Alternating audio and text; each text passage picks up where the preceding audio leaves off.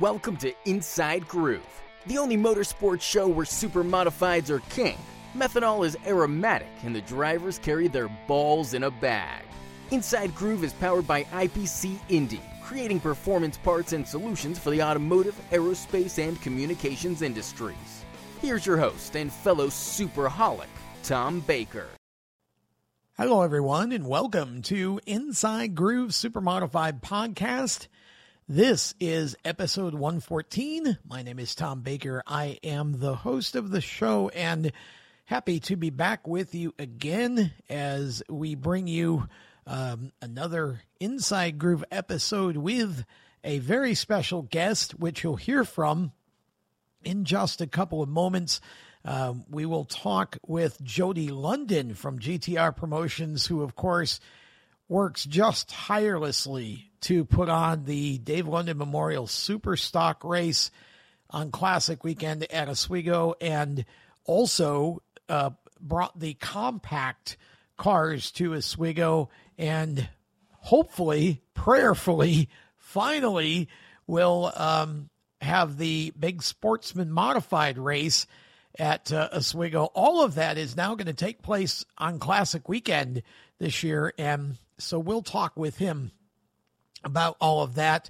As we record this, Jody is at the Motorsports Expo in Syracuse, so he'll escape the confines of the show to talk with us for a little while.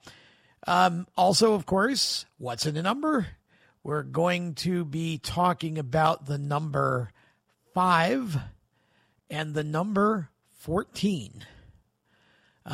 So those will be two interesting numbers to talk about for a lot of reasons. So we'll get to that later in the show as well. First, however, we need to take a moment to talk about a driver who has left us. It's always hard to talk about losing a racer who you grew up watching, and again, back when you're young, you have such a sort of magnificent perspective, larger than life perspective of athletes and people who are sort of at the top of their profession.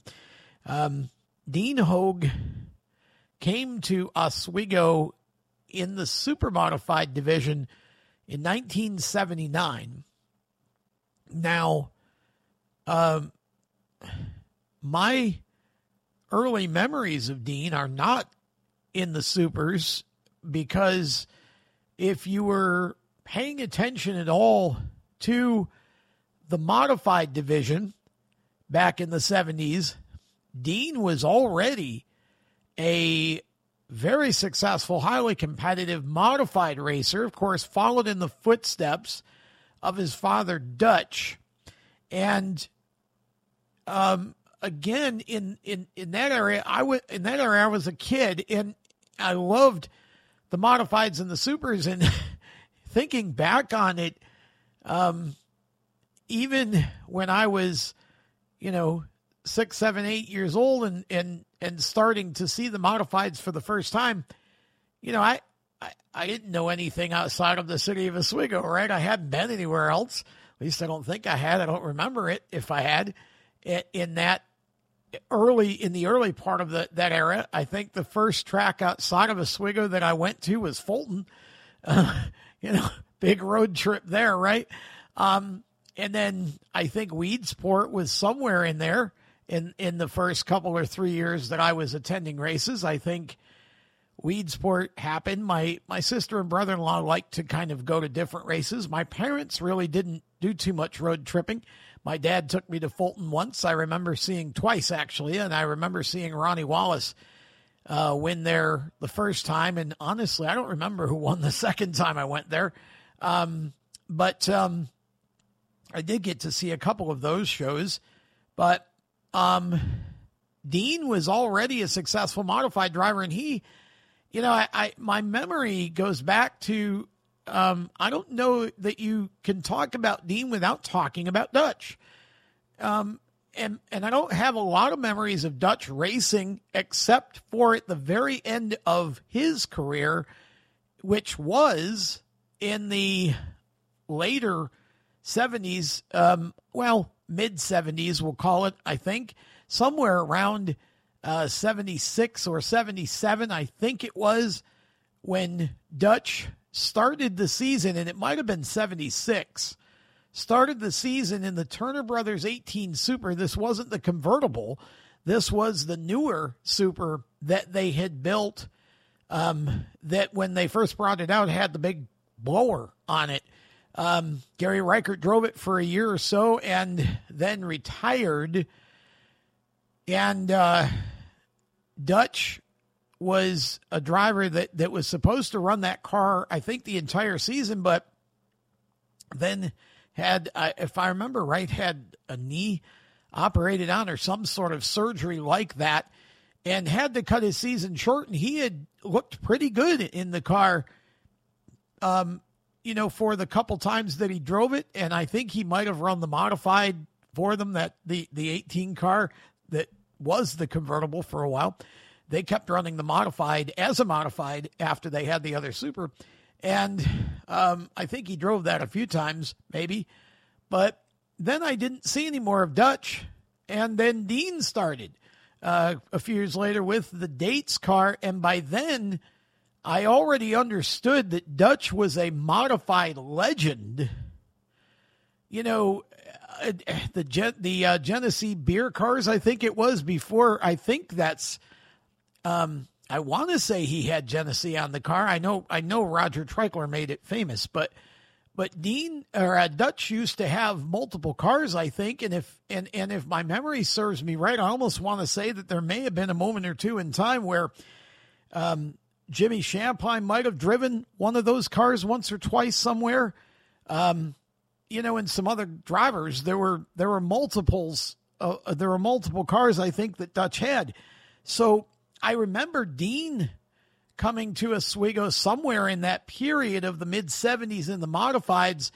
And I was assuming he must have been, fairly young. And I think that he was, but of course, you weren't seeing 15-year-olds or 16-year-olds, you think, well, early 20s or whatever.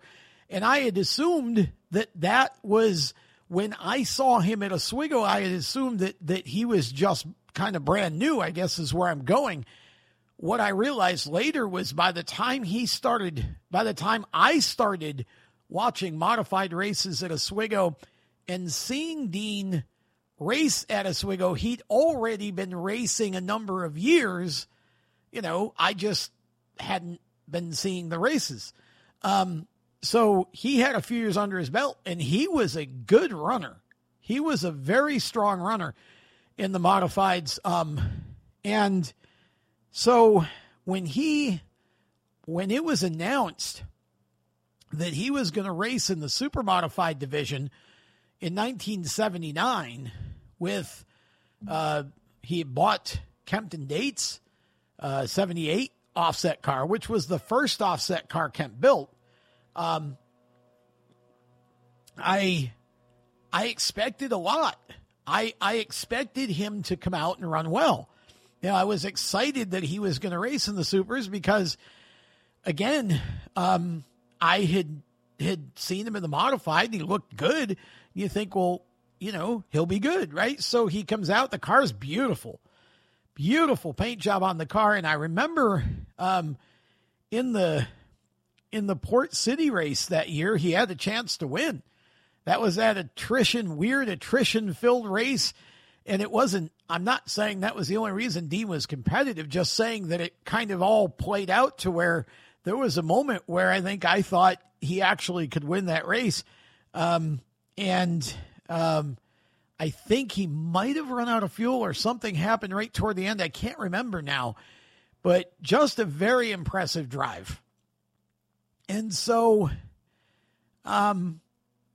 Dean was just a good race car driver. There's just no other way to say it. Whether he was sitting in a modified or he was sitting in a super. And of course, the next year, he comes back with the car and then, he in 1980, Maynard Troyer built him a car, and I don't know that was foretold very far in advance. It may have been, but I just when Maynard brought that car out, it was one of the most beautiful pieces of racing machinery I've ever seen in my life. And if I have a Mount Rushmore of super modifieds just based upon design and pure beauty to look at, that certainly would be on it. That car, as it was when Maynard unveiled it, just was, to me, just an piece of eye candy that I could stare at all day. It was just beautiful, and it was fast. Once Dean got the car from Maynard ran it a few weeks and kind of got it running, and then Dean got a hold of it. Dean was fast. And so the early part there of his career, it looked like Dean was going to be, potentially a, multi-time winner, champion. I mean, like, everything seemed to be going well. And then, it was just a series of things. I mean, he was always competitive. But it was just tough to win in that era. And so, but Dean had a great career, and I was thinking about how I was going to sort of sum up his career, and I happened upon the article that Camden wrote for the Oswego Speedway website.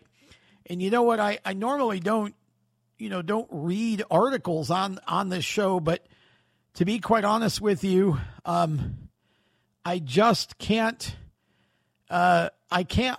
find or think about a better way to really sort of sum up Dean's career at Oswego than this article. So I'm going to read through this, and may stop every now and again just to sort of throw my own thoughts in there. But here's what it says.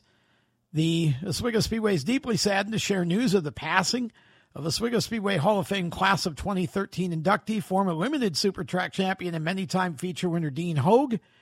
Hoag was 70 years old. Son of the legendary Dutch Hoag, Dean of Rockstream, New York, had burst onto the super modified scene in 1979, securing a fourth-place finish in June of his debut season and later taking home Rookie of the Year honors with his Johnson logging number 2. Hoag would stick with a full supermodified schedule for over a decade, and during that time, he piloted a host of unique race cars, including the Maynard Troyer-built number 2, a show car, a Dates chassis, and more, before finishing his big block career with Steve Miller's Sweet 16 in the early 1990s. Now, it seems to me, as I remember back, and I think that you could throw, there was a car, I believe, that a guy named John Byrosh, who I think was a driver and also a builder, but I'm not sure. The name is familiar to me, but I think Dean had John build him a car. He had the Troyer car, and that car, Dean always kind of had interesting ideas, right? And sometimes they worked well, and sometimes maybe they didn't. But number one, his cars were always exciting to look at, right? He had that sort of snowplow looking front end on the Troyer car.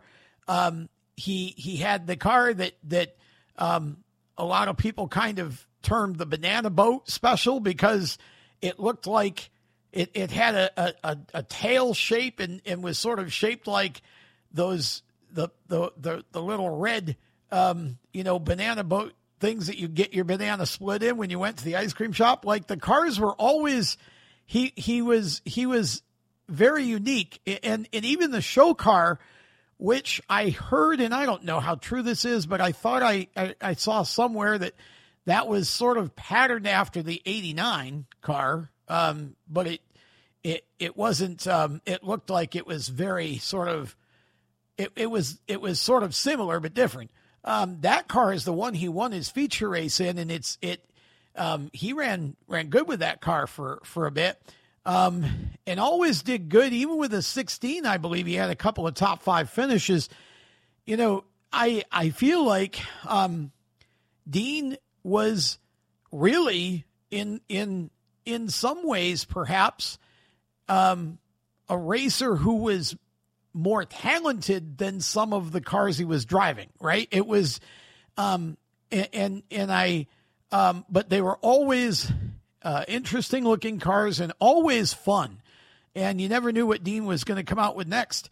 I think the car that other than the Troyer car, I think the car that I liked the best that he had was one of the, and it might have been the Bayrash one. I can't remember because I don't remember who built all of the cars that he had, but I think it was the one I'm thinking of is the one that I think ended up in Derek Gould's hands.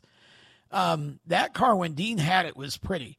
And it was a cool looking car, but you always knew that if the car was right, Dean would put it in the front. He was a really talented racer. So I'll continue reading from the article here. Dean became a frequent top 5 contender through the 1980s, with his most memorable moment coming on July 14th, 1984, when he bested a top 5 of Brian Herb, Joe Gozick, John Teresi, and Eddie Bellinger to win the second Twin 35 event of the evening and forever etch his name into the Speedway record books as a super modified feature winner. It was late in 1993. Now, this is where you start going into a whole different level. Dean is about to have the kind of success that I thought, and probably many people thought he could have in what we know now as the big block supers. And this is how it happened in late 1993. Hoag, who had since stepped away from super modified racing, teamed with car owner Jim Paternoster. And that duel would soon put together one of the most dominant periods in small block super modified history. Back when they were limiteds, when they first came out, they were called limiteds. And if I remember this correctly, Jim had a car already. He had started, I think that he started helping Scotty Mers. And I want to say the car was 38. It was a black 38, I think. And I think it was a Don Whalen car, if I remember right. And then I think that, I don't know, I think at the time Scott owned the car, but maybe not. Maybe Jim owned it. But then Jim ended up with it if he didn't have it already. And it was, he ran it as 14. And gosh, I almost want to say Denny Wheeler was already driving it at the time. Denny had agreed to race for Jim. And look, this again, it's kind of you think about how many drivers you see in NASCAR. Well, their best opportunities in the Xfinity Series, not the Cup Series, or the Truck Series, not the Cup Series. So that's where they go, right, for the year. Well, there were a few drivers like Denny that made that step from the supers to the limited supers, or what we now know as the small block supers, SPS class, and did it very successfully. And Denny was one of them. And it was great equipment. Jim's cars were always, you could eat off them. They were just spotless cars. He was and is an amazing engineer, and he always had gorgeous cars. And I by that time, I was writing for the program. I think I had the Eagle article, the limited. I was doing the limited stuff for the Eagle, I think, by then. And I was doing my radio show, the original Inside Groove, I now think about. And I remember Jim calling me. and telling me that he had bought, and I don't remember if it was Don's 05 or if it was a different Whelen car, but he had bought another car. And I think I was getting, if I remember right, I think I was getting the exclusive on this, or at least, the first one to know, that he was going to make it 41, which was his number when he briefly tried to race a while back, and Dean Hoag would be the driver. And I thought, wow, okay. So you got Denny Wheeler and Dean Hoag now, which were two, super modified drivers. Now, again, I don't mean this in a bad way, but you just, in so many ways, like Denny was another one. Good grief. You think about how close he was to winning how many features, right? And so I would argue both were hugely successful, just not to the degree that maybe you thought they could have been. And a lot of that is out of your control, And so Dean and Denny in the Paternoster cars, it's like, wow, this is going to be a good team. Well, little did we know. In their first full season together, Hoag secured his first two feature wins with a Paternoster number 41 and finished the year in fifth place, the point standings behind Scott Landers, Tim Guru, Mark Eves, and Frank Ferguson. During the 1995 campaign, Dean continued to emerge as one of the top competitors in the still growing limited super division, now dueling with the likes of brothers Tom and Andy Joway, Bob Gutermount, Darryl Nichols, Todd Gordon, and Greg Furlong, among others, adding 3 more feature wins to his growing total. By 1996, Paternoster and Hoag were a virtually dominant force. Dean took the checkers in 5 main events, including a stretch of 3 in a row on July 6th, 13th, and 20th, plus the 50-lap limited Super Nationals on August 31st. That was Classic Weekend, by the way. Using those 5 wins, Hoag clinched his first track title in 1996, beating runner-up Billy Isaac by a healthy 72 points. 1 year later, Hoag would repeat the same feat again, winning 5 features and another 3 in a row in the month of August, this time fending off an ever-consistent Bobby Bond, who he beat by just 21 points to earn his second straight title. Dean's driving career at Oswego came to a close in 1998 when he competed in his final limited super season with Paternoster. He would bag 1 more feature win in 98 and finish second to track champion Ray Graham in the season standings after one of the closest points battles in history between Hoag, Russ Brown, Mike Bond, and Keith Gilliam in the top 5. All in all, Hoag tallied a total of 17 main event wins at Oswego. His 16 limited super or SBS feature victories is still 5th on the all-time win list behind only Bond, Brown, Dave Cliff, and Dave Grohl, and fittingly, he has 41 top 5s, and that ties him for 9th place in that category. Although Dean's driving days were over in the late 90s, his involvement in local racing was not. And I'm imagining that there are probably some of you who did not know this before the article came out, because a lot of times you get kind of, insulated in what you like or and you don't realize what's happening outside of your kind of, the bubble. In this case, you pay attention to Oswego and Super Modifieds and not much else. Well, Hoag later became the owner-operator of Black Rock, now called Outlaw Speedway in Dundee, New York, and spent his time helping his son Alex foster his own racing career. Alex is a third-generation driver and was a force in the Speedway's SBS division in the mid-2000s, particularly in 2014 when he won his first feature over John Tesoriero, Anthony Lacerdo, Dan Abt, and Andrew Shortner. Hoag had 2 additional podium finishes that season, one behind Lacerdo in June and again in the 75-lap Bug Light Classic on August 30th when he finished runner-up to Classic champion Jay Andrews, ahead of a stout top 5 that also included Craig Harris, Mike Bruce, and Jack Patrick. Dean was heavily involved in Alex's racing, and with none other than lifelong friend and car owner Jim Paternoster helped to wrench on Alex's recent acquisition of the former Wallace Racing number 49 as recently as last fall. 49, of course, now has been renumbered to 41. How cool. The staff and management of the Oswego Speedway extend our heartfelt condolences to the Hoag family. And I will echo those thoughts.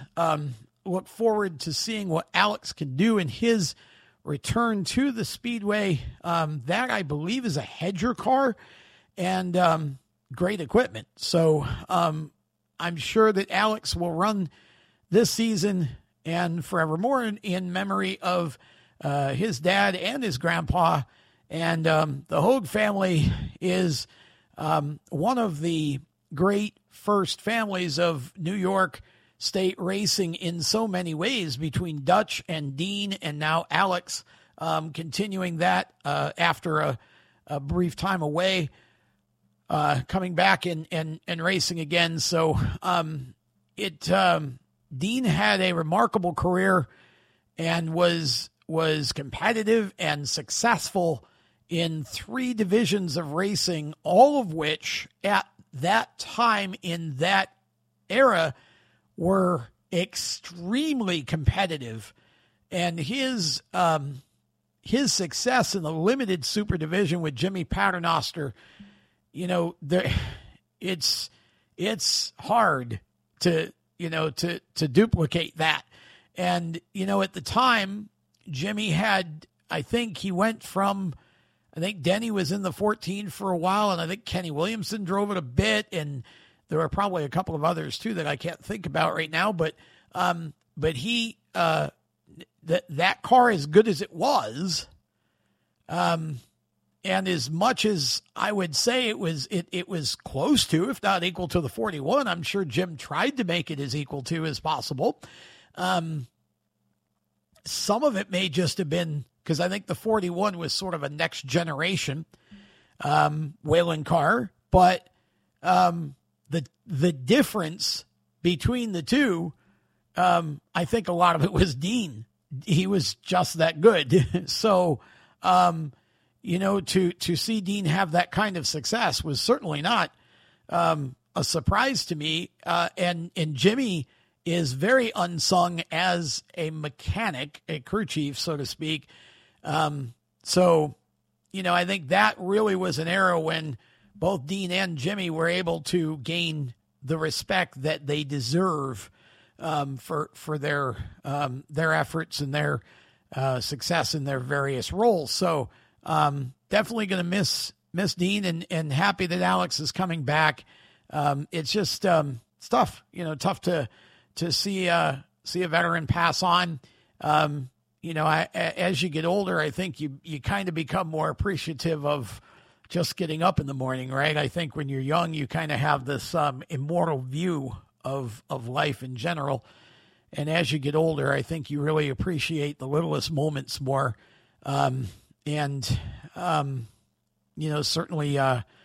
Certainly thankful to have been able to watch Dean race and see him throughout his career. And especially for me to be able to see him in the modified early on and then in the super modified as he started out. And actually, now that I'm thinking about it, I think I remember Dean running some races for Randy Hedger too at one point, and doing pretty well for Randy in the modifieds, and maybe even, and I could be wrong about this, but maybe even some races in the Lee and Candy Dolan 28, not the V6 that Eddie Bellinger drove, but the original car that they had, and I think Dean may have driven that. But he was equally as competitive in either division, and then I think like I said, his career went to a whole other level when he teamed up with Jimmy in the limited. So our prayers and condolences to Alex and his family, and may God bless and comfort them in this time, and look forward to seeing Alex back at the track this season. It will be a special moment if he can put that 41 in victory lane, I'm sure. So I hope that he's able to do that and win that for his dad. So with that, we are going to step aside. When we come back, Jody London will join us, and we'll talk about everything that he's got going at the Speedway Classic weekend of this year. Back with more of The Groove in a moment. Okay, folks, I want to tell you about one of our sponsors here on Inside Groove, Indy Performance Composites. They're a premier composite design and manufacturing company creating performance parts and solutions for the automotive, aerospace, and communications industries. Jeff West and his team are amazing.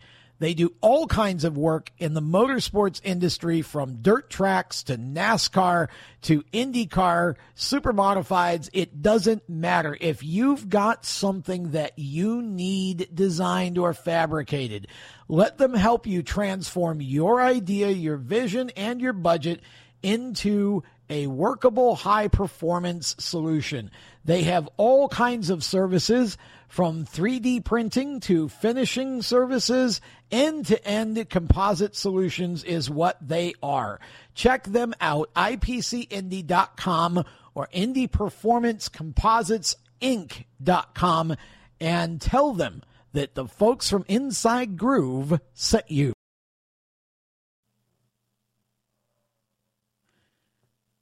Welcome back to the Groove as we bring on our special guest for this show. It is Jody London. It's good to have Jody back. Jody is a promoter extraordinaire, as I like to call him. He is the Mean Gene Okerlund of short track race promotion, and because he's just so good and so energetic and a lot of fun to talk to.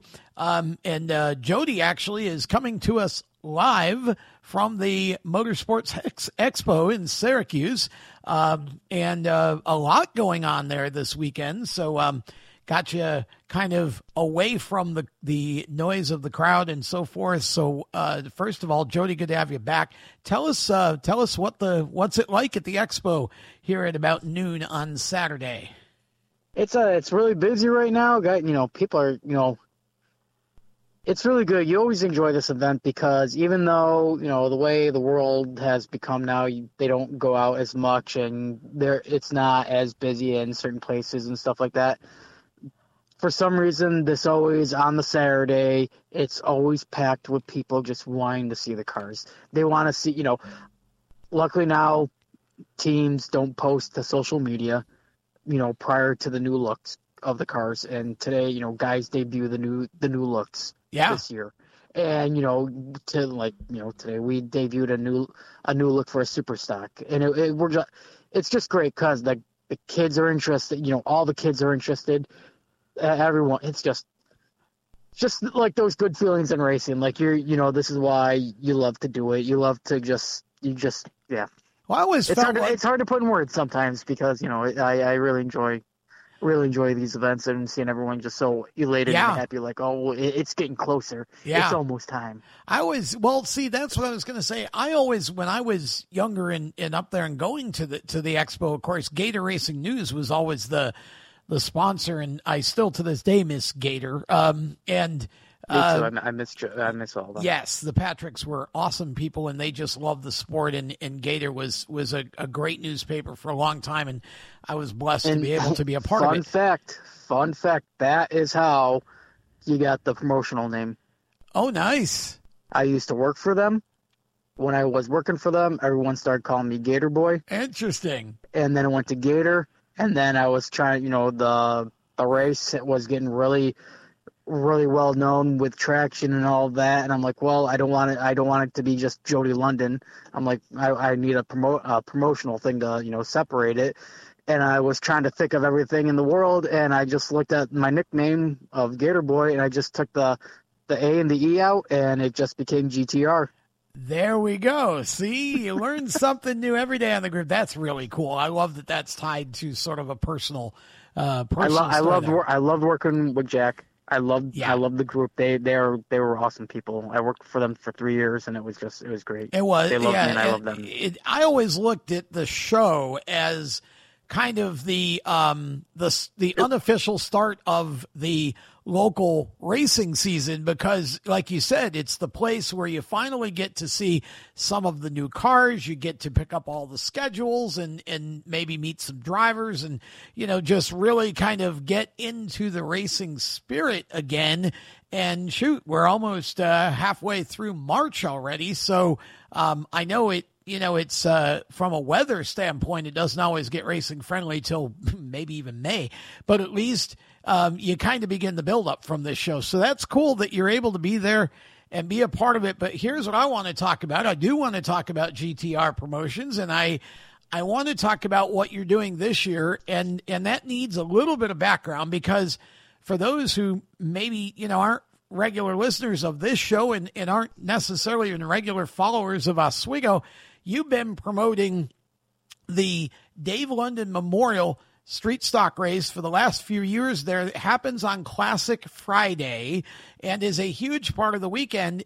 A few years ago, you decided that you were going to bring a big Sportsman modified race to the Speedway.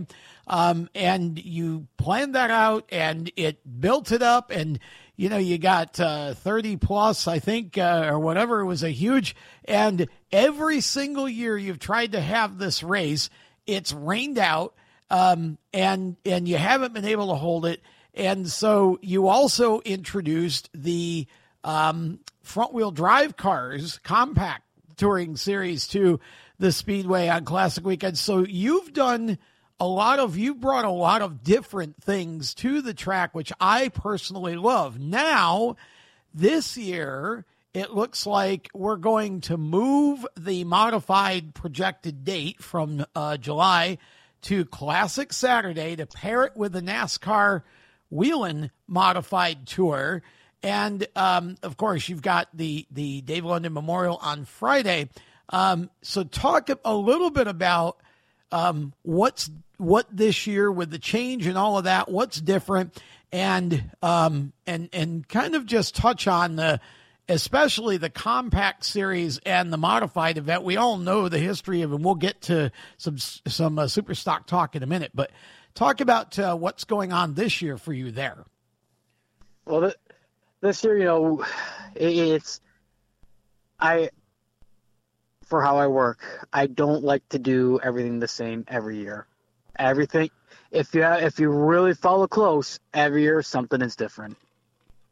Well, okay. Whether it's the way we do lineups and all that, something changes every year because I'm not satisfied, unfortunately. Yep. So this year, the compacts are back for 2 nights. They, Friday, it's right now it's tentative. I can't say that word, tentatively. Tentatively? Tentatively. Yeah, there you go.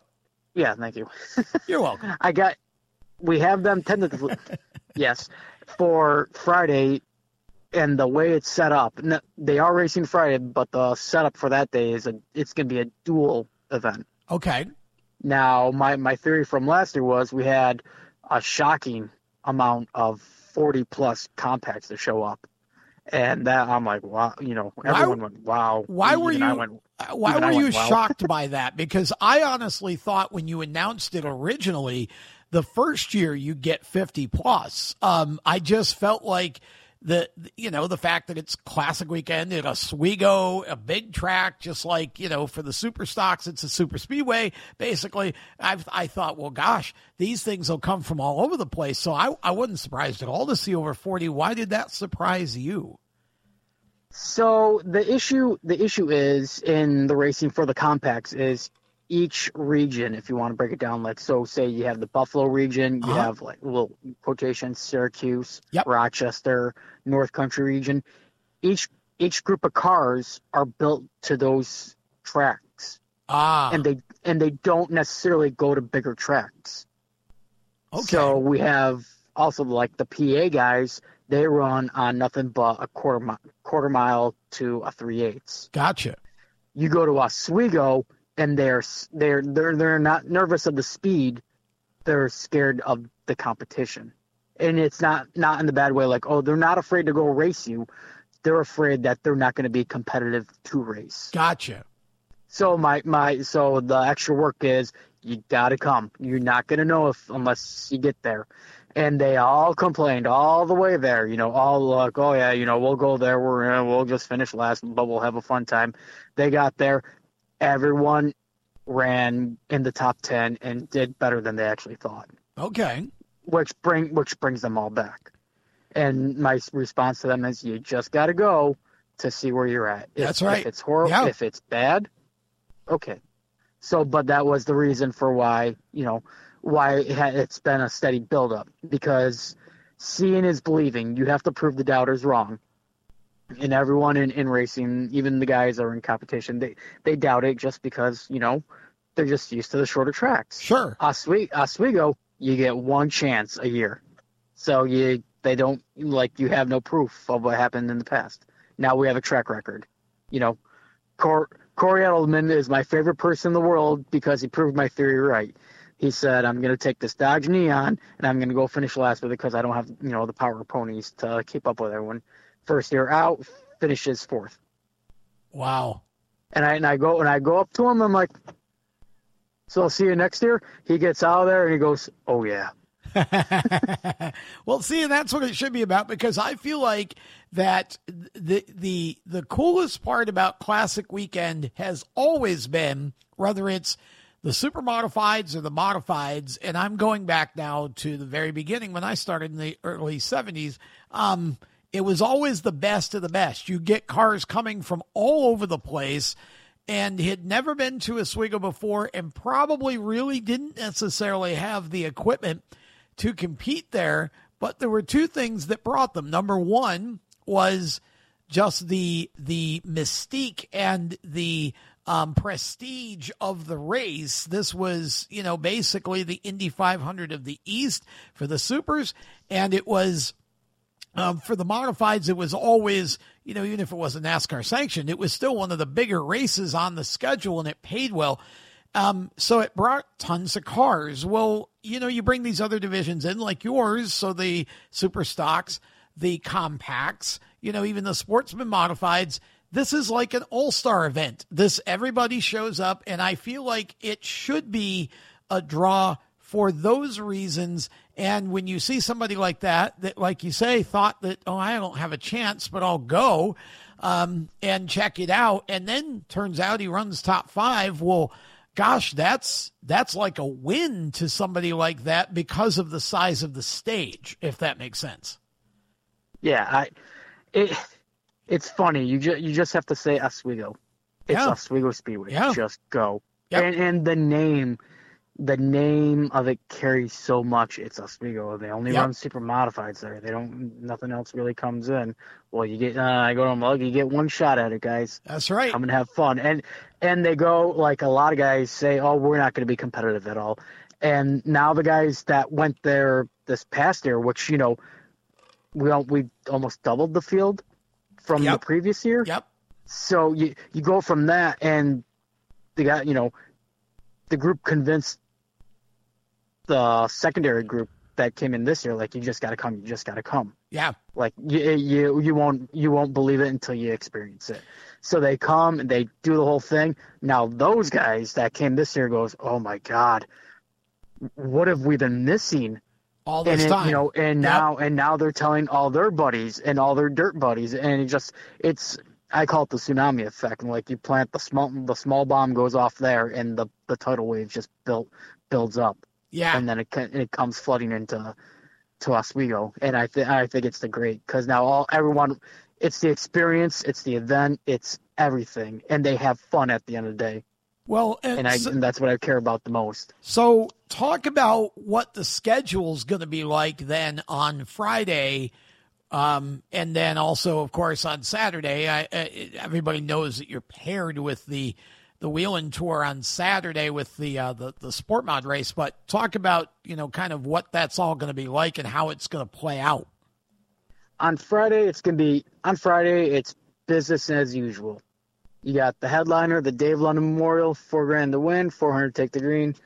And with the compacts, it's a dual situation. You're going to have 2 features, both 20 laps. Top 12 from each race, lock into Saturday's race. But each race pays $500 to win for each duel. Okay. So they lock in to Saturday, top 12 lock in, and then we move to Saturday. We get the debut finally, after so many years of trying. We get the debut of the XMR Sportsman Modified race, DCR Performance 40, and they're going to go off of $4,000 to win, 400 take the green also. And the compacts come back, and they're going to run their Consi for 16 laps. And then they go right into the A main. Okay, so the compacts for about $1,000 to win. So that's a 2-day show, the compacts. Correct. Okay. See, I didn't realize that. So that's actually going to be even more interesting because you've got your super stocks that become the headline class for Friday, which they have been. Correct. But there's no Fast Friday this year because everything's being done on Sunday. Correct. So it's basically all about the super stocks and the compact qualifying on Friday, and then the compacts come back on Saturday with the Sportsman Modifieds and, of course, the Whelen Tour, and they get a nice big stage to run their A-main on, during the day on Saturday. And so all of that basically becomes quite different from what we've had on Classic Weekend before. The super classes, the 3 super modified divisions really don't have much going on until Classic Day on Sunday, and that which makes Sunday even bigger. And hopefully the weather's good all weekend because now there's more packed into the day on Sunday than there usually has been. But it'll be good. It'll be good weather. Yeah, I believe it. I love the schedule, and I love now. I'm curious, what are the drivers saying about this change? Because you guys basically, it's your show for a day and a half. For the sport mods, it was a little tough for the guys because most of them are racing the night before Spencer Speedway. But there are a lot of guys like we're going.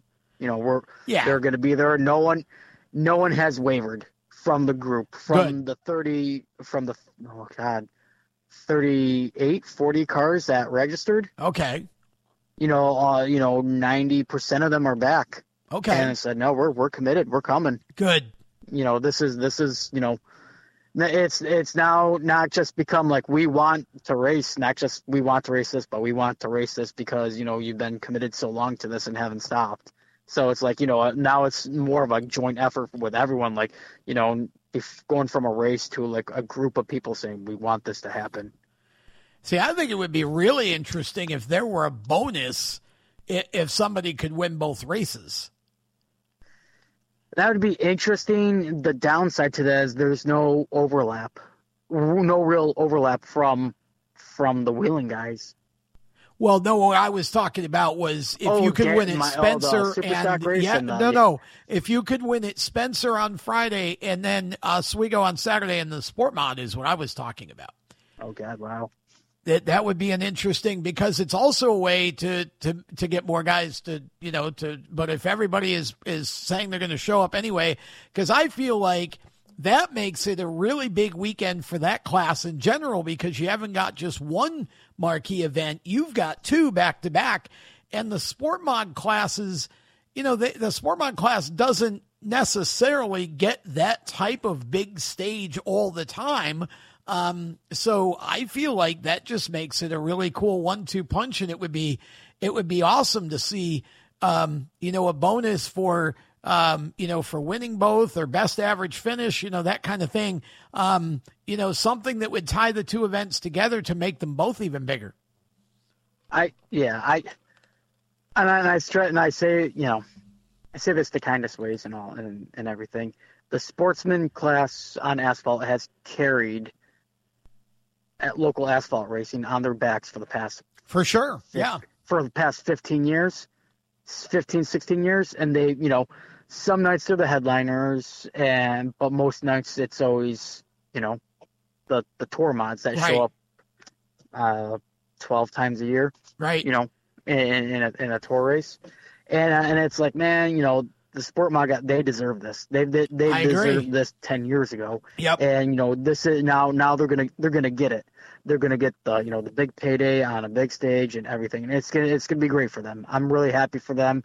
This is just it's awesome for them. In a way, as a promoter, who's doing basically all of those shows, I mean, all the classes, all 3 of them, does this make it a little bit easier for you too, in a way, because you've got all of it focused on one weekend where you can kind of just work that instead of having stuff scattered throughout the season? I want to say yes and no. I was more burnt out last year because we did the back-to-back. and it was just each day was just as long as the previous. Sure. And I go from Wednesday to Saturday night, I'm full bore the whole way. Yeah. So when I wake up Classic Sunday, I'm shot. I'm hurting pretty bad. So, you put all into that. If it was spread out, it'd probably be a little easier on me, but get it all done on a weekend, that's very doable. It's just more stress, Yeah. But you're there anyway. I feel like it feels to me like, as a fan, for again looking at it in an insider, for all those divisions, Classic Weekend is as big as it gets. And, could you ever have dreamed that you would be in this situation to basically own almost a day and a half, basically, of Classic Weekend at Oswego and not be promoting super modifieds?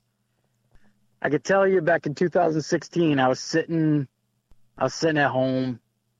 I might have been talking to Danny Kaye, messaging him, or when he was in charge at the time. Still with Oswego, or I was talking to Paul at that time. Okay. I was emailing Oswego Speedway at that point. I just don't know who was in charge at that moment. Mm-hmm. But I was talking to them. They knew of the race, and I'm like, man, that'd be really cool to get her there. We've worked hard.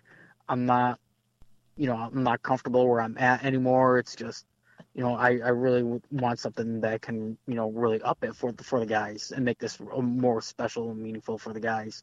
And then then 2 years later, we had the talk. It happened. They said, oh, we want you, on Classic Weekend, on Friday Classic Weekend. And I think I joked when I told Chuck. I think I actually told him to shut up because I thought he was messing with me. And he goes, "No, we're serious." And I I started dancing at work, and I got yelled at by my foreman. My foreman yelled at me, and it was 2 degrees, by the way, when we got the phone call, and I'm there in coveralls and everything, and I'm doing a jig out on the side street, and traffic. So it was bad. He's honking the horn. It was bad. So, we get there and, short version, I couldn't have imagined that I am where I am at now. It's a lot of hard work to get where you're at, and you always remember where you started, and I appreciate where I came from and all that. And I don't forget where I came from at all. And it's just, I'm very grateful to where I'm at right now. I mean, I'm in a very happy spot right now. So I've been with Oswego for 5 years. If we don't, even though it's only our 4th race with Oswego, because of COVID. Yeah, well, and rainouts. We're still working with them on 2020. So this is my 5th year at the track, and I'm very proud of that. So for if any of you listening to this have any friends in the industry that creates such things, and you want to make a whole bunch of money, what you need to do is get said friend to create a Dancing Jody bobblehead doll. That's what we need. That thing would be $1 million seller. That's great. No, it is interesting because I feel it's funny you say, you've been 5 years and only 4 races in, you're about 3 or 4 behind, right? Because that doggone modified thing keeps getting postponed. Oh, yeah. It's like the debut. Like right now we'd be on the 5th, Yeah. Right now I'd be talking to you like, hey, we're almost at 5 right now. Yeah. Who would have thought? No. Hey, Tom, right now we're going to have the first one. We've been saying, boy. It's such such heartbreak going on with all that. It's just I'm happy, we're in good spots for this one, and it's gonna happen. Oh, I think it's gonna be great. How many cars do you think we'll see for that modified show on Classic? I would expect 30 plus. Yeah, that's what I would think too. Now, how easy is it? I'm happy with a full field of 24. I always like to say, set the bar low, just a little low. Like, give them enough to be happy. That way you have something to build off of. Yeah, because if I show up there and we have 50, and then I'm like, well, Now everything's gonna be worse because now they're gonna then they're gonna expect 50. Well, I feel like sort of the super stock deal. You had like 47 out of the box, and it was kind of like Jesus God, nowhere to go but down. Right? That's the trouble with I've been much expectations for those. been reading a book about about Rush, and one of the things it talks about the fact that once you have a number one hit, which Rush never did, and they were okay with that because once you hit a number one, there's nowhere to go but down. There's nowhere to go.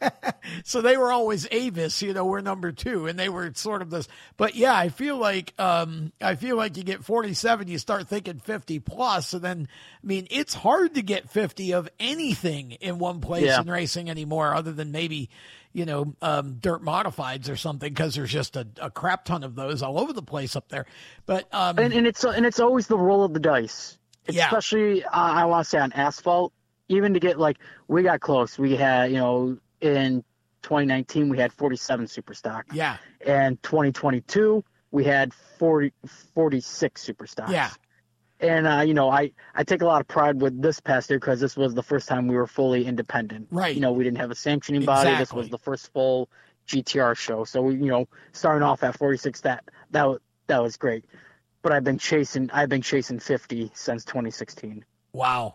Yeah. And I feel I've done something correct if I can get to 50, but it's always a roll of the dice because you don't know how the year will play out for the drivers themselves. It's always based on how the driver is, which, they could have, a lot of them could have great years, a lot of them could have bad years. And I think that 50... And that happens. Guys go through 3 motors, hey, I can't make it. I hurt the wall too hard. And then, hey, man, I've seen what you're going through. That's fine. Just come on up and I'll buy you a beer. Yeah. Yeah, I feel like 50 is sort of like if you hit 50, it's great. But I feel like, anything, 35 to 40 plus, you've got a great show on pavement no matter what it is you're running. If you can get that many cars of one type in one place, you're doing really, really well. And you've been very consistent with the super stocks and obviously the compacts. This last one was really awesome. And, Jeez, and so if you get the modifieds, if you get 30 modifieds or above, think about it. If you have 40 super stocks and maybe you hit 40 compacts again, that's 80. You get 30 modified. You just put 110 cars in the Oswego Speedway pit area on Classic Weekend. That's pretty doggone good, my friend. Yeah, it's pretty fun. Yeah. It's a lot. It's stressful, but it's very fun. When you finally get them there and on the track and they're racing, that for me, then that's when I guess I cracked the smile when the green flag finally flags for the feature. It's like, sure, all right, good. I've done. Here's the payoff. All the hard work is the payoff. Right. You can sit back at that point and just watch it happen because your work is basically done for the most part for a while till it's over. But that's like you said, that's the payoff. So all right. So talk about some of the sponsors, the people who are important to putting these things on because, without them, you got no shows. So you can do all the work you want, but if you don't have them, the support, then you got nothing. So talk about the worst part is I'm going to forget. I know. So I was putting stickers on plates and the cars today. And I didn't realize, I always say, I know I have a lot of sponsors, but it doesn't never really kick in until they get all pushed together. And I have a lot of people that are invested into the race and into what I do and the belief in what we do for the event. And, I'm very lucky. I'm very lucky. I'm so grateful because without them, it's just a race. Yeah. Yeah. And, Mid-State Basement Authority, they're the top spot. They believe in me very, very hard, very hard. And I do everything I can to keep their name out. And they appreciate that too. Mid-State, Doug Rayome from, former small block super modified driver. Yes. The sponsor is the title sponsor for the Sport Mod race on Saturday at Oswego. Nice. And his company, DCR Performance, he's a very bit, he's been dedicated to that Sport Mod race just as much as I am. Every year he goes, "Don't worry, I'm sticking with you no matter what," and he's still here with me. Good. He's been getting the best free advertising in the world, but he's still with. Well, that's he's why still he with sticks me. with you. It doesn't cost him anything. Oh yeah, great for business. We all know I got Doug's Just cheap. Panic Just out kidding, of Buffalo. Doug. Yeah. With Rusty Diamond Cores for the title sponsor for the compacts. He came Sweet.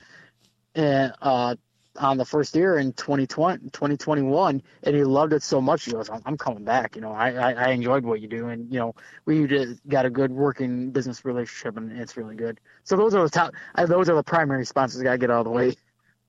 Okay. So here we go. Here we go with the rest of them. I'm gonna try not to forget. Hit him. I gotta thank Ken Tibbles Roofing out of the North Country area. They've been with us since 2017. They've been with us. I got to thank CR1 Contracting of Rochester, New York. He's been with us since 2017, and he's actually been a lower sponsor of lap sponsors and bonus sponsors since 2007, I believe. So he's actually one of the OGs, if you want to call it, and one of the originals to the DLM. We got Cornerstone Realty, who actually was the last person to one of the last people that got to race against Dad.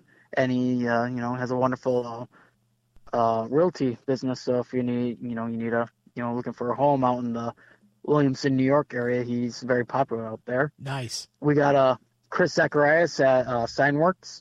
Okay. Scott Adams at Himographics, who does everything for me and why all my stuff looks amazing every time. The banners, stickers on your car. Scotty does amazing work. We got Wicked Tees, who does all my fancy shirts the past 2 seasons, and they've been looking amazing. Performance Manufacturing out of Middleport, New York. Best go-kart world in the company, and they make some pretty gnarly parts as well. Okay. And they've been, we've been, I don't know many Jodys in the racing business, but that is the one of them that I know, and I'm proud. I'm happy to be working with them. Nice. We got 716 Stump Grinding. We got now I'm gonna lose it. Oh. Old Man Engineering, which is a tribute to the Bainbridge family. Oh yeah. We got Lazaro Performance out of Williamson, New York. We got John Bentlem Heating and Cooling out of Rochester. We got See, now I'm trying to think of everything, and this is a struggle here. Well, what you learn is always have a list handy when you're going to do a show. I should have a list. That'd be so much better. Keep a list. Oh God, Fred's Garage out of Scottsville, New York. Oh, Butler Built Performance. They have come on, and this is a great sponsor for all the guys in both classes. Top 10 out of finishers from each event, each main event, goes into a lottery to win a free seat. Nice. And I love the safety aspect. So it's a free seat, and it's great. And it's not it's a full containment. Yeah, Butler's been seat. they were the original. Butler's been around forever. Yeah. With that. Yeah. So I mean that is just perfect. Yep. Jeez, who else? Well, yeah, I mean, I think that might be Oswego Speedway for everything that dude David Whitney Productions. They make the great hype videos for the event, and they did an amazing job. Okay. God, blanking. I think that might be it. Well, it's probably not it. Well, I know it's probably not it, but that's all I can remember at the moment. Let me ask you this: Do you have a page everybody can go to, website, whatever, where people can see them all? You can go to GTRpromotions.com to find out, or you can follow us on GTR Promotions on Facebook, Twitter, Instagram, YouTube. There you go. GTRpromotions.com is where to go. Jody London is one of the hardest working promoters I know, and have mad respect for you, sir, because you have put together 3 awesome events that are all going to be now converging on the same big weekend at the Oswego Speedway. It's classic weekend. It's way more than super modifieds now. And honestly, there might have been a time in my life when I would have scoffed at that. Now I love it. And all of your divisions put on a great show. It makes great TV as well, live streaming on Flow.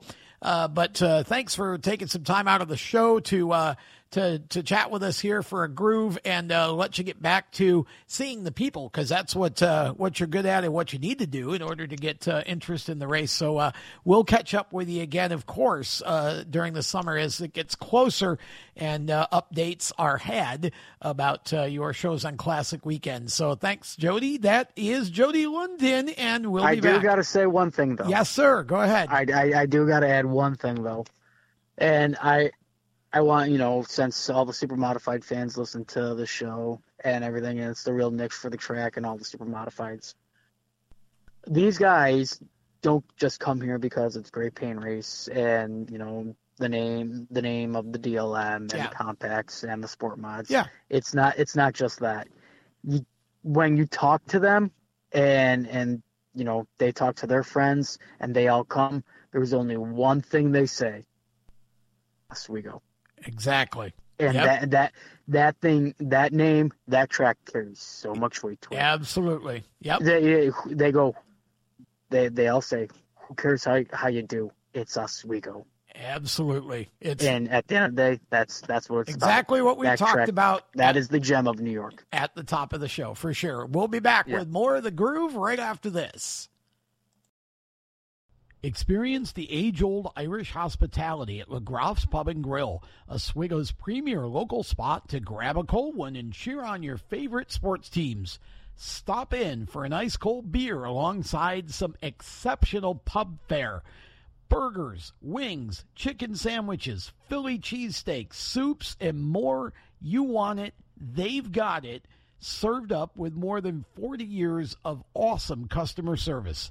Have a friendly game of darts against players from across the world. That's right, players from across the world. Where else in Oswego can you go to play darts against somebody from across the world? That's crazy. Watch the games on their 8 big screen TVs or just relax at Oswego's neighborhood bar and grill, LaGroff's Pub, 187 East 10th Street in Oswego. Check them out on lagroffs.com. Welcome back to the Inside Groove as we continue with episode number 114. Let's do a little breaking news here. So just after I finished the interview with Jody London, Jody got notified that the compact cars are actually running only on Friday on Classic Weekend. So the way the weekend now breaks out, it will be practice from noon to 2 on Friday for all super modified divisions, which basically means it's a one-day show for the fans because all the qualifying and racing happens on Sunday. But for the teams, if you want the extra practice, you still have a 3-day weekend. So that's noon to 2 on Friday, and then they will get the supers out, get the super stocks and the compact cars in, start practice, qualify, and run their mains on Friday. So Saturday now is all about modifieds, the sport mods, and the NASCAR Wheel and Modified Tour running on Saturday, and then the supers have all day Sunday. I'm sure there'll be a little more practice, and then, of course, qualifying and all of the racing. So we basically now have a Fast Friday, a Fender Friday, a Modified Saturday, and a Super Sunday for Classic Weekend. All right, so that's how that shapes up. It is time now for What's in a Number, and of course, we have a pair of numbers once again to look at on this show and talk about their relevance in Oswego Speedway and super modified history. And I know already that this segment, we're going to split this up. We're going to do number 5, and then we'll let you hear from one of our great supporters, and then we'll go to number 14 because it's going to be a while, I think, on the 5, right? Because why? Because at Bowley and Bowley Racing, that's why the Flying 5 has had a tremendous history. Now, I do believe that back in the 50s and maybe early 60s, I'm sure somebody was 5. And I know that there was a bingo 5 that raced, and my brain will not let me recall the driver. I can't remember if maybe it was Lee Bliss or somebody like that, but I know there was a bingo 5 at one point, I think, and I think there was also a bingo 151. But again, you all will correct me. So we'll just sort of leave that as I vaguely remember reading about, because that was obviously way before my time. When I first started going in 1973, the Flying 5 had been flying around the Oswego Speedway for a number of years already. And back in the 60s, at some point, Ed Bowley first brought the car up, and I know there were a number of drivers that drove that car in that time period.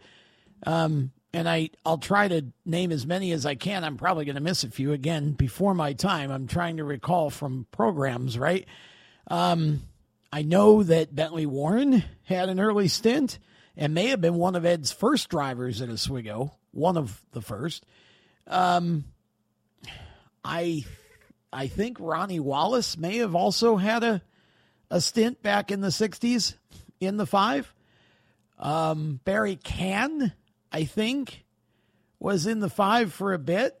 Of course, Red Sequin he lost his life driving the Flying 5 sometime. I think that was later 60s. And gosh, I know there were others, and I'm just not gonna get them all, but this is okay, because this is where some of the folks here who are slightly more seasoned and experienced than me as fans of the Oswego Speedway will be able to fill in some gaps from the 60s and the Flying 5, because I know there were at least 2 or 3 that I haven't named, but Ed started coming in the mid 60s, and then it was in the 70s that I think 72 was the year that Ed bought the Swift car that Nolan had run the previous few seasons and a couple of seasons. Or maybe just in 72. I can't remember if that car came out in 71 or 72 that he won his last classic with in 72. But anyway, Ed, I believe, bought that car. I think that car was brand new, right? Yeah, it was in 72. And Ed bought the previous car, I believe. And so, anyway, he got the Swift car, and Don McLaren drove it, and Don won a couple races with it and did very, very well. And that was where I think, and again, I may be wrong about this too, but I think that was where the Flying 5, the beautiful stars and stripes, and oh my gosh, that car every year was just too pretty to race and too fast not to, right? But Don McLaren did a great job with it. Ran it in 72, and then in the beginning of 73, I'm not sure why Don didn't come back. I don't know, what the circumstances were that led to him not returning as the driver, but at the beginning of the year, I think Norm Mackreth drove it for a short time.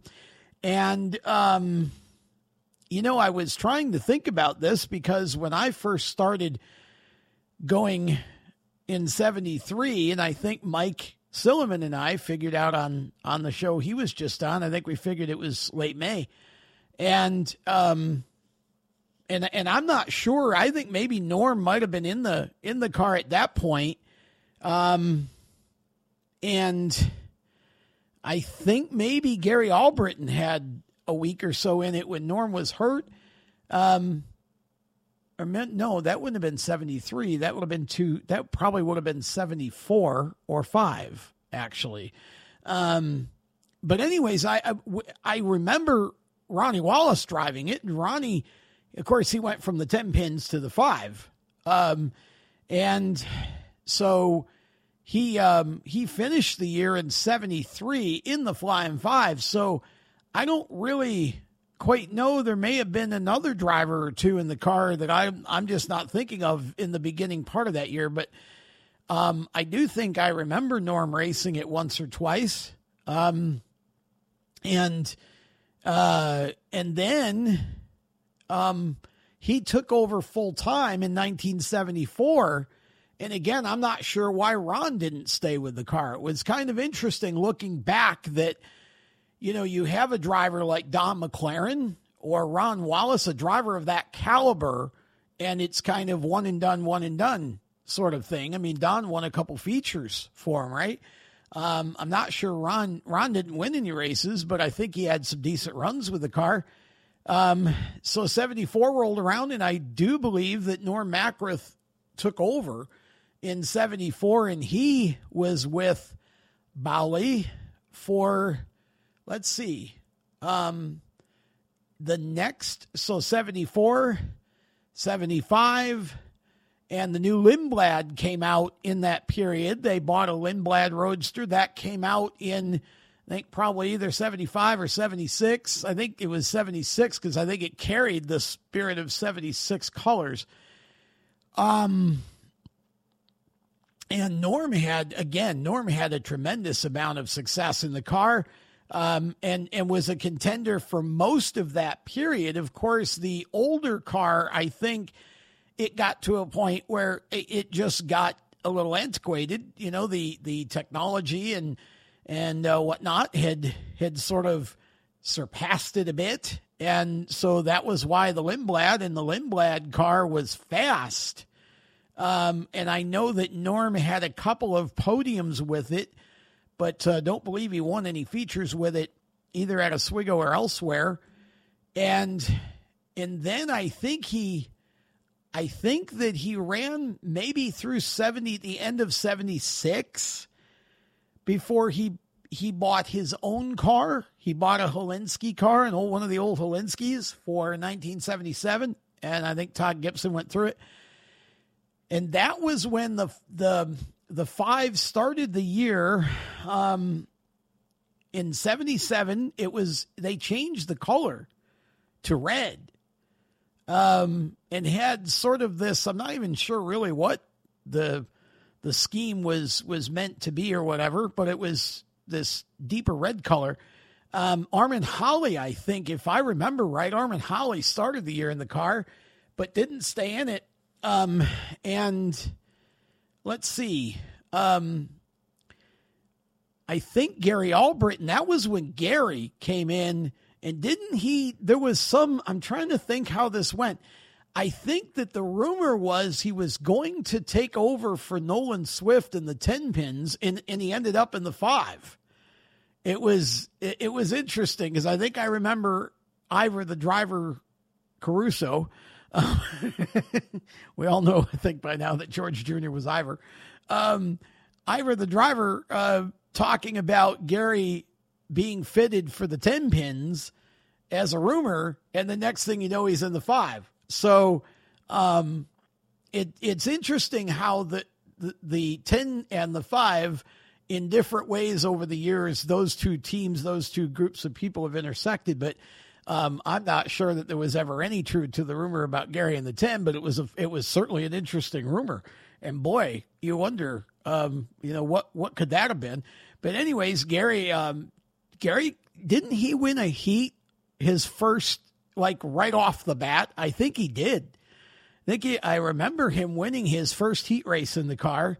And then it began kind of this run where, there appeared to be some inherent issues with the Lindblad car. And Gary said when I interviewed Gary on the show a while back, Gary said that it would just swap ends on him, and he said it seemed like it was, in turn three and four, that it was kind of at its worst, and it would just swap ends, and he had several crashes with the car, but he was fast, and they brought the show car for I don't know. I don't know if it was a show car, if the first car that they came out with in, what was it, 78, 79 was a show car, or if they built it themselves. But they, again, Gary was very fast. He just never won a feature with the car.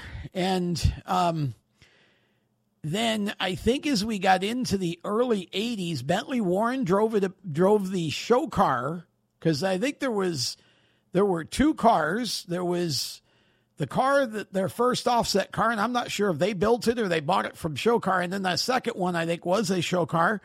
And that car was the car that Bentley started driving. Maybe it was 1980. He drove it a bit and then went back to his car, and Dave Thomas took over.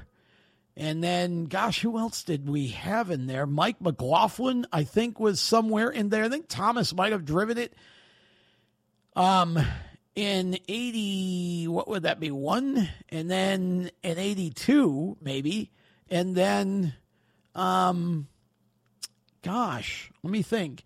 Then in 83, I think, would have been when Mike drove it, just for a part of the year. And I think he ran Classic with it, if I'm not mistaken. And then there was 1984, and that was when Ed Bowley decided to buy the Hevron LaPrade car, the first one that was built originally for the 1980 season, that had won the 81 and 82 Classic and Track Championship. And, of course, Bentley won in 83 with the newer of the two Hevron LaPrade cars. Won the championship, and Eddie Bellinger won the Classic that year. But so this was the first offset LaPrade car that Bally bought, and Bentley Warren ended up as the driver, and we all know what happened there. Bentley had a whole new career, a whole new chapter of his career in that car, and of course that started a couple of years previous when he ran it part-time for the Hevrons. And then 83, almost full-time. He started, I think, at Port City, or maybe the week after, and went from the older car to the newer car when Doug came back after his knee injury, etc. We all know that story. So the second or third stint that Bentley had with Bowley was incredible. I mean, the Flying Five won everywhere and just about everything. It won the Triple Crown. He might have done it twice, actually. I don't know. But he I know he won the Triple Crown once. I think it was 84 when he did it. Just a ton of races, ton of success. It was a great team, and it lasted straight through, what would it have been? So 87, because that's when they added the newer of the two Hevron LaPrade cars to their stable, and they needed it because that wasn't it. The $10,000 to win race that year was when Bentley, when Bentley and Doug Hevron ended up just destroying the third turn wall. And I mean, it was incredible, honestly. That crash was just bone jarring. You could tell just from watching it. They were battling for the lead. And it was I think somebody blew a motor, I think, and they just got the oil at full speed, and and again, no foam back then, I don't think. So it really bent up the main Flying Five. So that was, which was, as I said, the earlier of the two, the first of the two offset Hevron LaPrade cars that Doug debuted in 1980. So they parked that one, brought out the newer of the two that they'd purchased from Denny Wheeler, and Bentley won some more. And then I think it was at the end of that season that they parted ways, and Bowley ended up, I think that was, I believe, the last full-time season that the Bowleys ran. I think Mike Ordway came back in the car a year or two later, or whatever, for the Classic, maybe 3 years later. I don't know. But came back for the Classic in maybe 88 or 89. And I don't think he qualified it. And that was it. And then it made very sporadic appearances after that. I think Joe Gozick drove it a time or two with a wing. I don't think he ever raced it at Oswego. And then that car ended up back in Chevron colors, and that was the car that Doug came back in, oh boy, here we go, 2006, I think, was the year that he finished third with it. Brought the donkey to the Kentucky Derby and finished third, as Clyde Booth put it at the time. And I think that was the last time that car has seen action, if I'm not mistaken. I think it was the last time. And it was 01 then, I think, because I think somebody else was won by then. But it was the Bowie Flying 5 was an iconic, this is one of those, there are certain numbers, 8, 10, 9, 5. I guess you could argue 6 for Irish Jack Murphy and the Shamrock 6 for the very early period that he was one of the kind of dominant cars. But the Flying 5 was an iconic car and number.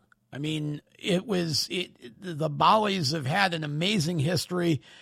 I'm hoping that someday perhaps Tom will agree to sit down and tell us the story from his perspective, because I'd love to have him on a show. And it would be very interesting. I know that he still has both of the Chevron cars. And there was talk of putting the older one back together. And, I thought, actually, I think Doug Heveron and I have talked about this a little bit, and it would be cool to have half of it be the 5 and half be the 1. I just think that would be a lot of fun to do. But it was, my gosh, I mean, those cars, such history, and Bolley racing was, I could stare at those cars all day, especially the schemes back in the early mid 70s with the stars and stripes on them. Just absolutely beautiful cars that you just knew that, care had been taken, right? Even down to the paint. And it was paint back then, which makes it even more remarkable. So, and then, after the Bollies, I know that, there was an ISMA car that ran, I think, a show or two at Oswego as 5 in him. I want to say it was Jeff Capretto, but I'm probably wrong about that. This is where I start, the data starts jumbling in my head. And I remember, of course, Timmy Guru running the 5, running as 5 for a number of years. And Timmy had a great career at Oswego while he was running. He ran Howie Page cars, right? Yeah. He had a couple of them, I think. And so, let's see. So Timmy would have been the last 5 that makes a major impact for me, as far as, is there anybody today using it? I'm not sure. And this is where I look silly, because it's hard sometimes. I have to really think about who's still racing at Oswego and then figure out their number. I don't think there is a 5 right at this moment, but, there was also Jim Rogers had a number 5. Yeah. He had a Graves car and had, so this would have been before Guru, right? Yeah. This would have been, so that would make it middle, late 80s. Who drove for him? I think Kenny Williamson was the first one, wasn't he? Kenny, I think. And then, Mike Muldoon, right? Did Bobby Smith ever drive that car? I feel like maybe he did a little bit. I know he was in the 11. That was the, Crissetti car, I think. Yeah. I don't know if Smitty ever drove the the 5 car. But I know that I'm almost sure that Kenny was his first driver, and I think Mike Muldoon was his next driver. And gosh, I don't know. There was I think maybe Smitty. I feel like there were maybe a third and possibly a fourth. And did that car become the 11? Maybe. Did that car become the 11? Did Marty buy that car? I don't know. I can't remember, but I know that 5 existed as well. And I'll let you all fill in the rest here. Again, the history of the 5 belongs to Ed Bally and Tom Bally and that whole group. Bally Racing owns the 5, as far as I'm concerned, in Oswego Speedway in super modified history. I think that was one of those iconic cars, and we just all loved. We loved all of the people that were associated with it, and we loved seeing it run every week, no matter who was in it, because it was usually always fast. And so, that's one of those situations where I think you attach a number to a certain car and a certain team, and it's kind of their number. So that's the 5. Now we're going to take a break. When we come back, we'll talk about the 14 right after this on The Groove. Welcome back to the Inside Groove as we continue What's in a Number here on episode 114. And wow, just absolutely, the 14 is one of those numbers that sort of sneaks up on you, right? When you think about it, I think a lot of us think of either Mike Schoberlein, who had the number for a few years in the late 70s. And I think if we think of Mike first, it would probably be partially because of the cars that Mike had. Mike started with a rear engine car that was this beautiful color green. In fact, all of Mike's cars were green, which definitely endeared me to him a little bit. That's my favorite color. And it's St. Patrick's Day as I'm recording this, but you won't hear it until after. So I hope you all have had a happy St. Patrick's Day, right? And enjoyed the holiday and celebrated responsibly. But back to Mike Schoberlein. So I think when you look at Mike, and we'll talk about the cars in more detail in a minute, but I think that's one reason why Mike sort of stands out when we think of 14. But you can go all the way back to Art Bennett, I think, right? Was Art the one in the 14? I think it was Art in the 14. And what was Johnny Benson? Was he 21, I think? Back in the very early 60s. I mean, they were right among the first group of what were then super modifieds that came to Oswego. I think he was one of them. And now popping into my head, and this is how it's how my brain works nowadays. Nellie Ward was the bingo 5, wasn't he? Wasn't that Nellie Ward? So anyway, back to the 14.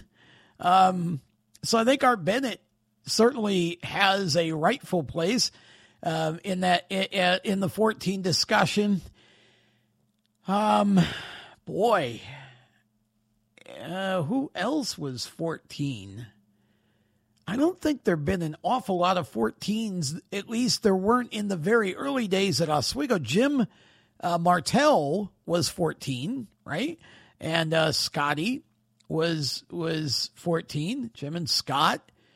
And if you think about that car, well, we'll get to that because I think that was post Schoberlein.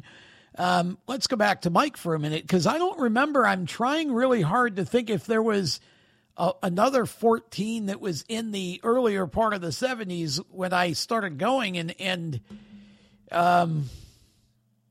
I can't rightfully think of one until Schoberlein, which would have been probably 76 or 7, somewhere in there, 78 maybe. And as I mentioned earlier, his first car was actually a rear engine car that was put together, at least in large part, with parts left over from the Freddie Graves rear engine car that was the ex-Andretti Indy car that Freddie just destroyed in a crash. What year? 74, I think, maybe, with Warren Conium. I think that was turns 1 and 2, I think, is where they went into the wall. And so that car, I thought that car was a neat looking car. It just didn't ever run too well.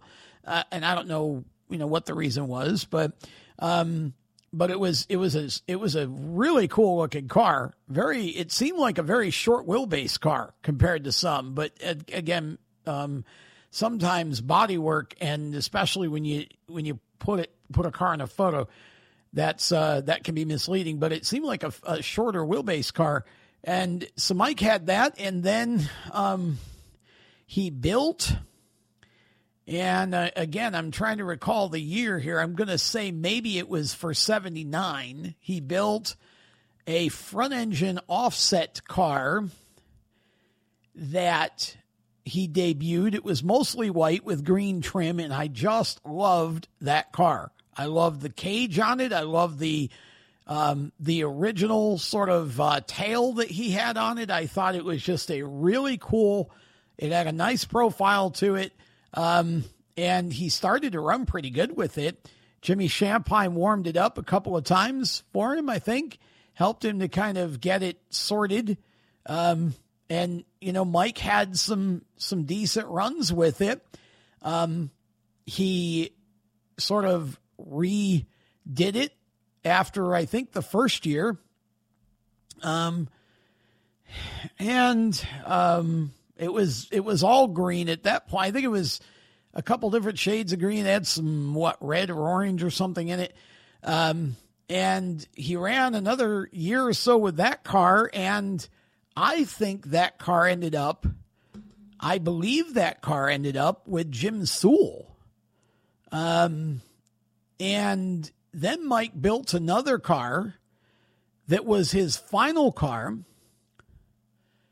And that was the car in either 82, I think it was 82, that Kempton Dates attempted to qualify for Classic, because I think Mike had gotten injured either in a wreck or maybe it was some other type of race car related injury that he had. I think it was in a wreck though. And Kemp tried to qualify it for Classic. I don't know if he made the race or not. I don't remember, but I'm almost positive that I know he did that. And I think it would have been 82. Now, where did that car go? I'm trying to remember who bought that car after Mike was done with it.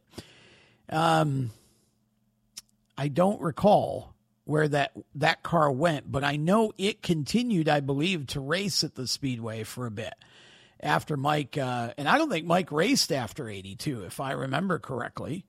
But so Mike certainly, is one of those, and we mentioned Art Bennett. Art was one of the all-time greats of the early 60s. He was what you would call a founding father, I think, of super modified racing. If you're going back to the days, you've got your, I think Sammy Sessions. Well, wasn't Sammy the Bingo 151? I think so. If you just work the brain long enough, sometimes it comes back. But Sammy, there was Art Bennett, there was Johnny Logan, there was Johnny Benson, there was, I'm trying to think some of the earlier drivers from that period, mostly from out of town, because again, we didn't have any supers. Nolan Swift, I think, was the first sort of super that he just took the body off his modified sportsman car and ran that. Some of those guys, boy, they were great racers and continued to be. And so I don't know that the 14, once we got past Schoberline, again, I'm trying to think. I think Martell was next with it. And Jim first, and Greg Sachs had a classic in the Martell 14 and actually was running pretty good. And I think he had a mechanical problem or something. I don't think he finished it, but he had run top 5 for a while. Looked good with it. And Scott started driving, and I thought Scott was a really, really good racer, as Jim was. And so the 14, I think, you can make a good case that is, that's heavily, a Martell number. And again, I don't think that number has been used too much since, if at all. I feel like there might be one that I'm missing, but I can't think of who it would be. I almost want to think Armin Holly ran his 14 for a bit, but I don't know that he ever ran at Oswego with that number. I think maybe when he had one of the early height cars that he was so famous for running, maybe there was a 14 there in that mix. And I think that was the number Scott used when he drove the Skip Matzik Troyer car in a classic a good while back. I think they made it 14 for Scott because that was his number. So instead of making it, 03 or whatever, they just made it 14. And I'm trying to think, I just don't think that's been a number that's been often used at Oswego, as much as, I was going to say Skip Smith, but I think he was 41. And then of course we know that in the limited division, as I mentioned in the first segment when I was talking about Dean Hoag, Jim Paternoster had the 14 car for a while with I think Dan Wheeler was the driver, and again I think Kenny Williamson may have had a bit of time in that car as well. And I don't remember if Jim had any other drivers or not, but that's all I can remember for those two numbers. But man, you could sit and talk about the Flying 5 all day, right? I mean, that's just one of those cars. I mean, I have a couple of programs with the Flying 5 on the cover, and the one I don't have that I wish I did was the one that we just went through in our most recent show, 72 season rewind show, that Don McLaren was on the cover for, and I just, I love that iteration that year, and the next few with the Flying 5s of the 70s, they had all the fancy stars and stripes, and just that just gorgeous man. And to think that they painted all of that by hand back in the day, and now we've got this technology where you basically just design it digitally and then it prints as a wrap. And I'm surely not saying that the digital designers are less talented in terms of their creativity, because certainly they're not. But I think there was a whole other skill, right, in being able to paint, actually take the, and paint what you were creating on the car. And especially like with Mike Kapuzinski, I love talking about Mike every chance I get, because I just feel like he's one of the people in the history of the Speedway that will never get the respect that I feel like he deserves. Because as a car owner, his cars weren't big winners or whatever, but they sure looked beautiful. And he painted them, and because he was left-handed, he had to do everything backwards. Like that my mind can't even process that. So, when you think about those Flying 5s, and you think about how all of that was done by hand, at least for the most part, I would think in the early days, just unbelievable, right? So, crazy stuff. But there's your 5, there's your 14. And is going to wrap things up. Again, our sincerest condolences, prayers and thoughts to the Hoag family, and we look forward to Alex rejoining us in for the 2023 season at the Oswego Speedway, racing in tribute to his dad, and I'm sure always to his grandfather as well. And we hope you've enjoyed this edition of Inside Groove. We will be back soon with the next one. And hope you enjoyed Jody London. We always love talking to Jody and just can't wait for Classic Weekend. Hopefully I can be there, but if not, I'll be watching it all and can't wait for those races. I am just super psyched, especially for the sports mod race. So look forward to that. All right. Thank you to J&S Paving, Rich Worth, and his group. Thank you to Jeff West and the folks from IPC Indy, and of course to Sean Cathcart and LaGroff's Pub as well, and the Skips Fish Fry mobile truck. We will be back soon with the next Inside Groove. Until then, have a blessed weekend, everybody. So long. You've been listening to Inside Groove, powered by IPC Indy, creating performance parts and solutions for the automotive, aerospace, and communications industries. Find them on the web at www.ipcindy.com. Inside Groove is a Race Chaser Media production. For more exciting and passionate motorsport content, follow Race Chaser Media on Facebook, Instagram, Twitter, and YouTube, and visit racechasermedia.com. The opinions expressed by our guests are their own and do not necessarily reflect those of the staff, management, affiliates, or marketing partners. No part of this show may be reproduced in any manner without the expressed written consent of Race Chaser Media. Thank you for listening.